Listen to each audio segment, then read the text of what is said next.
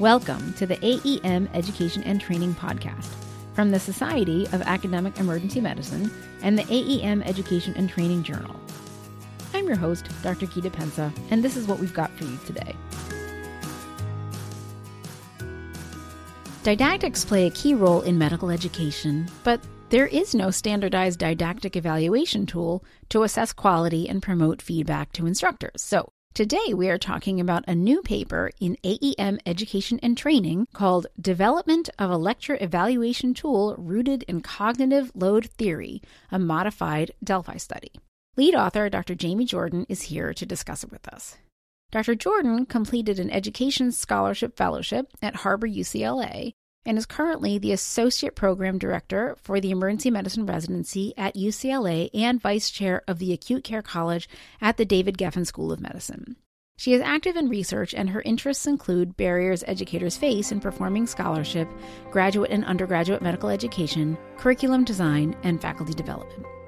Don't forget to read the full text of this article, available open access for a limited time from the publisher. Dr. Jordan, welcome to the podcast. Thank you so much for having me. Okay, so although there's been a move towards active learning in medical education, the didactic lecture isn't really going anywhere. And certainly folks of my generation were almost completely educated with didactics. There was none of this active learning baloney. So, Mine too. Yeah. So you note in your introduction that the ACGME requires the evaluation of continuing medical education activities for effectiveness, but does not provide specifics about the optimal approach, and that teaching excellence is also used as criteria for promotion. And yet there currently is no standardized tool available for widespread use in medical education for assessing that. So tell us first about the state of how didactics are currently evaluated, and then we're going to move into some of the background for your specific study. Yeah, so it seems like didactics these days are really just evaluated on an individual institutional basis. Everybody's kind of doing their own thing. So folks may compare and share their evaluation tools, and maybe they'll assess some common aspects like things like expertise of the speaker or slide design or timing, meeting of the objectives, things like that. But it really is sort of a dealer's choice type of situation. Okay, so as the title of your paper suggests, you sought to develop a lecture evaluation tool rooted in cognitive load theory. So now we have to talk about cognitive load theory for the uninitiated. So first, why did you choose this theory as a construct for developing this evaluation tool, and what precedent is there for this? Yeah, so cognitive load theory really explores the relationship between working memory, which can only hold a relatively small finite amount of information temporarily, and then long-term memory, which can hold a relatively unlimited amount of information for an indefinite period of time. And we know that learning and memory are related, and one of the goals of learning is to consolidate newly acquired skills and knowledge into long-term memory so that it can be recalled and applied when needed, and then used to make connections between what has been previously learned and new information to further enhance learning. And there is some limited data that suggests optimizing cognitive load can positively influence learning outcomes.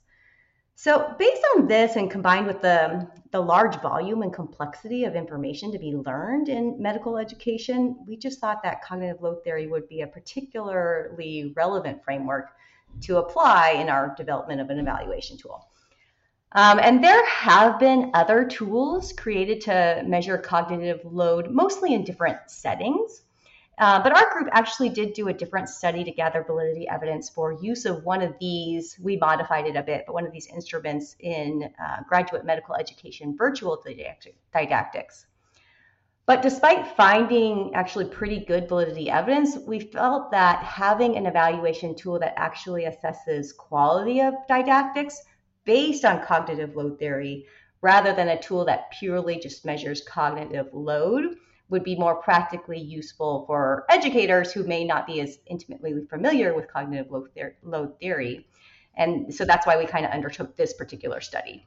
You note that 3 types of cognitive load impact the transfer of information from this working to long-term memory, including intrinsic, extrinsic, and germane load. This was totally new to me. So can we go through these? Yes, let's go through them. Okay. So let's start with intrinsic. So intrinsic cognitive load refers to the inherent difficulty of understanding a given topic. Okay. So although instructors may not be able to control the difficulty of content, they can minimize this load by aligning content difficulty with learner level and experience, activating prior learner knowledge, limiting the volume of material to be presented in a given time frame, and sequencing the material from something simple to more complex. And this can facilitate understanding and reduce intrinsic load. Okay. So now extrinsic load. So extrinsic cognitive load really refers to the resources devoted to the processing of that information that's presented and is influenced by the setting in which the learning takes place and how the educator chooses to deliver the information.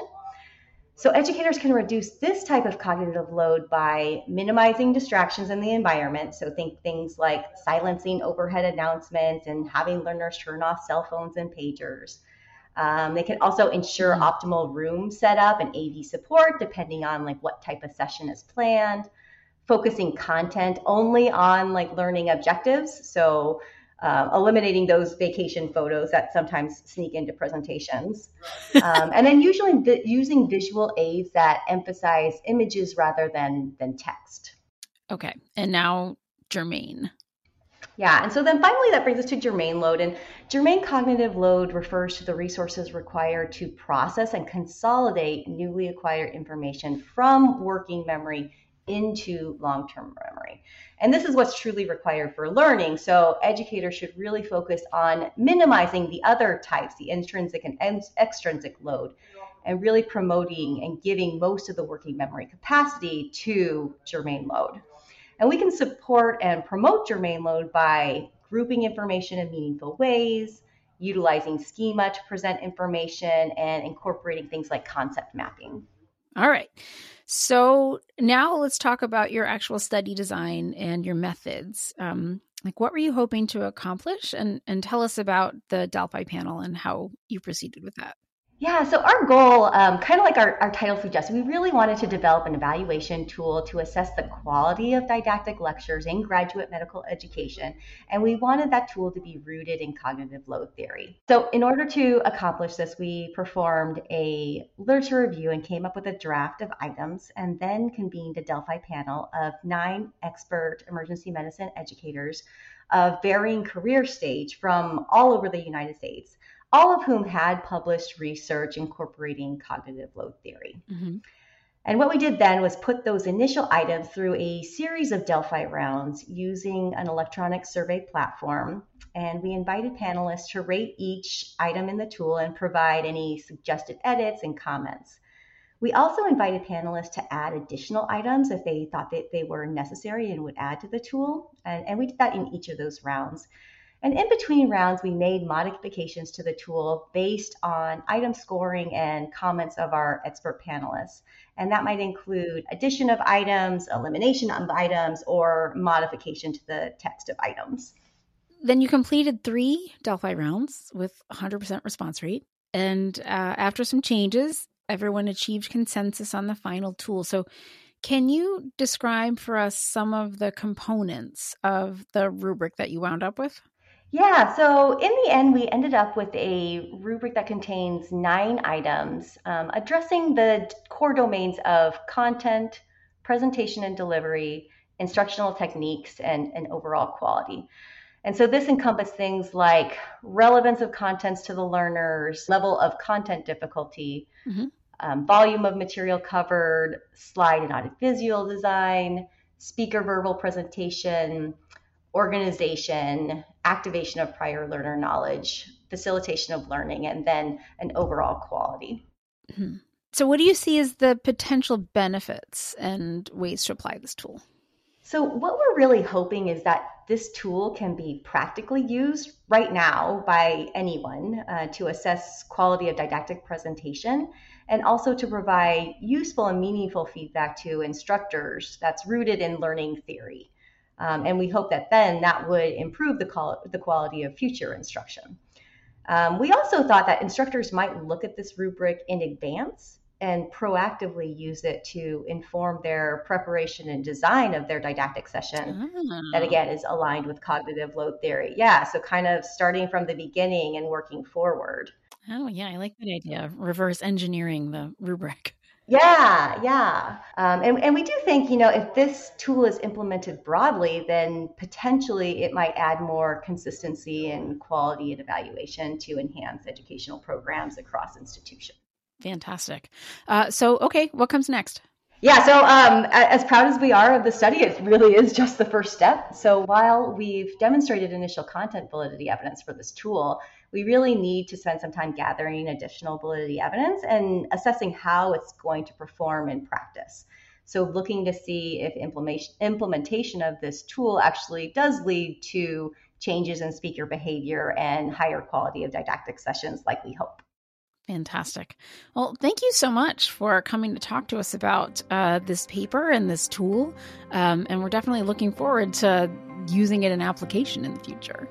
Thank you so much for having me. It's been a pleasure. Thanks for listening to this month's AEM Early Access.